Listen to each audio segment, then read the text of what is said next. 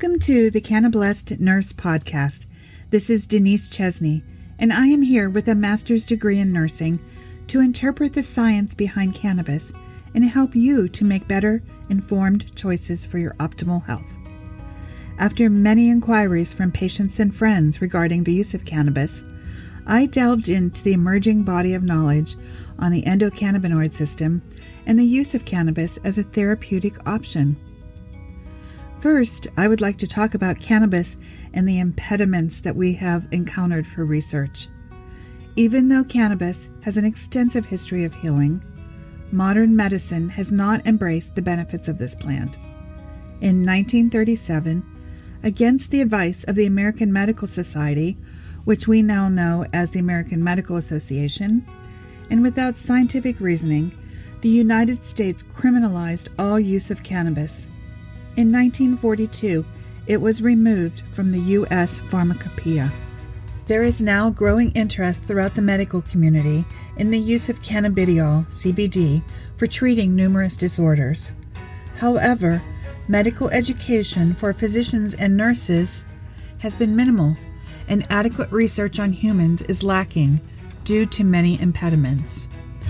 One of the first impediments that we come upon are that investigators seeking to conduct research on cannabis or cannabinoids must navigate a series of review processes that may involve the National Institute on Drug Abuse, the U.S. Food and Drug Administration, the U.S. Drug Enforcement Administration, institutional review boards, offices or departments in state government, state boards of medical examiners, the researcher's home institution, and even potential funders. You can see how all of these steps would make it very difficult to initiate research. Another impediment are that there are specific regulatory barriers, including the classification of cannabis as a Schedule I substance, that impede the advancement of cannabis in cannabinoid research. It is often difficult for researchers to gain access to the quantity, the quality, and type of cannabis product necessary to address specific research questions on the health effects of cannabis use. Specifically, because cannabis is classified as a Schedule I drug, it is generally prohibited to conduct research on potential medical uses, and because it is prohibited to conduct research, it's nearly impossible to prove that there are valid medical uses for cannabis. Another impediment is that the gold standard in medical research is a randomized controlled trial using a very well-defined drug. This is to provide the best evidence for the safe administration of a substance. To develop conclusive evidence for the effects of cannabis use on health outcomes, improvements in standardization in research tactics are needed, such as controlled trials and observational studies. As more research is evolving, the healthcare world will also need to develop best practice standards for the use of cannabis in clinical care, and then sharing clinical evidence is imperative. There also exists a need to defend and expand practitioners' rights to practice and prescribe, and this does include physicians and nurses. These are but a few of the obstacles facing healthcare practitioners. The practical challenges and the regulatory, financial, and access barriers described above affect the ability to conduct comprehensive clinical research on the health effects of cannabis use.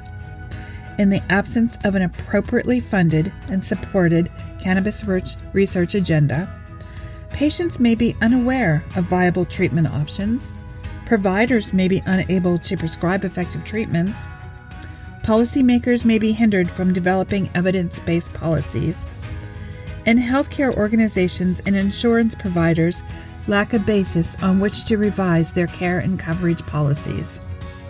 In short, these barriers represent a public health problem.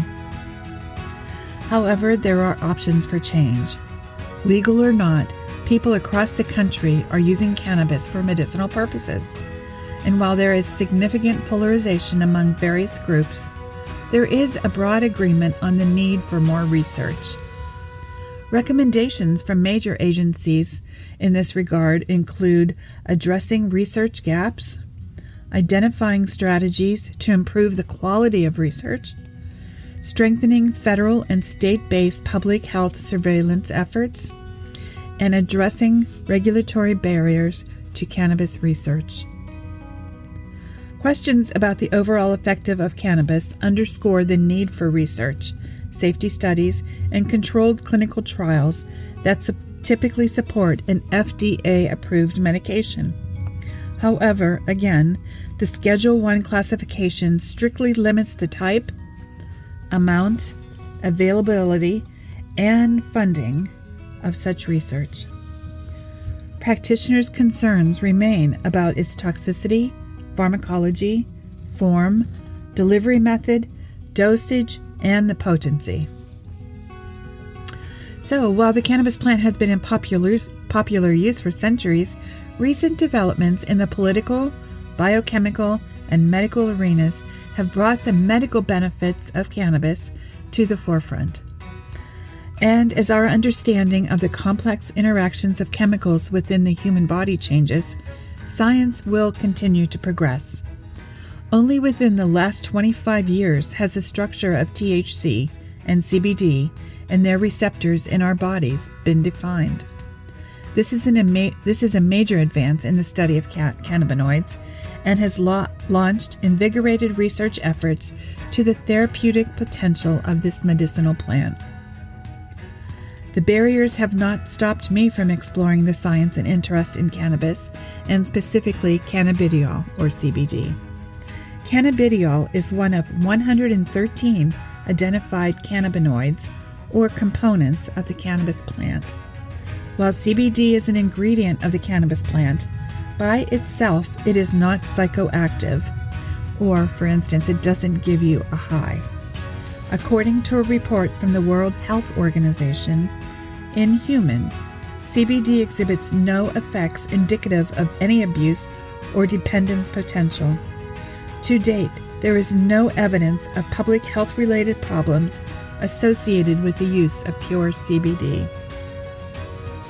Working closely with physicians and cannabis healthcare advisors, I am in development of an MD-grade CBD line of products, and we'll be talking about this in later episodes. Today, though, our challenge is to educate and engage while supporting safe and effective patient care and offering options for optimal health. Hey, thanks for joining me today. You can look forward to weekly shows, and my commitment to you is to provide health facts accurately, putting them into perspective, and helping you to understand how the research findings may affect your health choices. Take good care.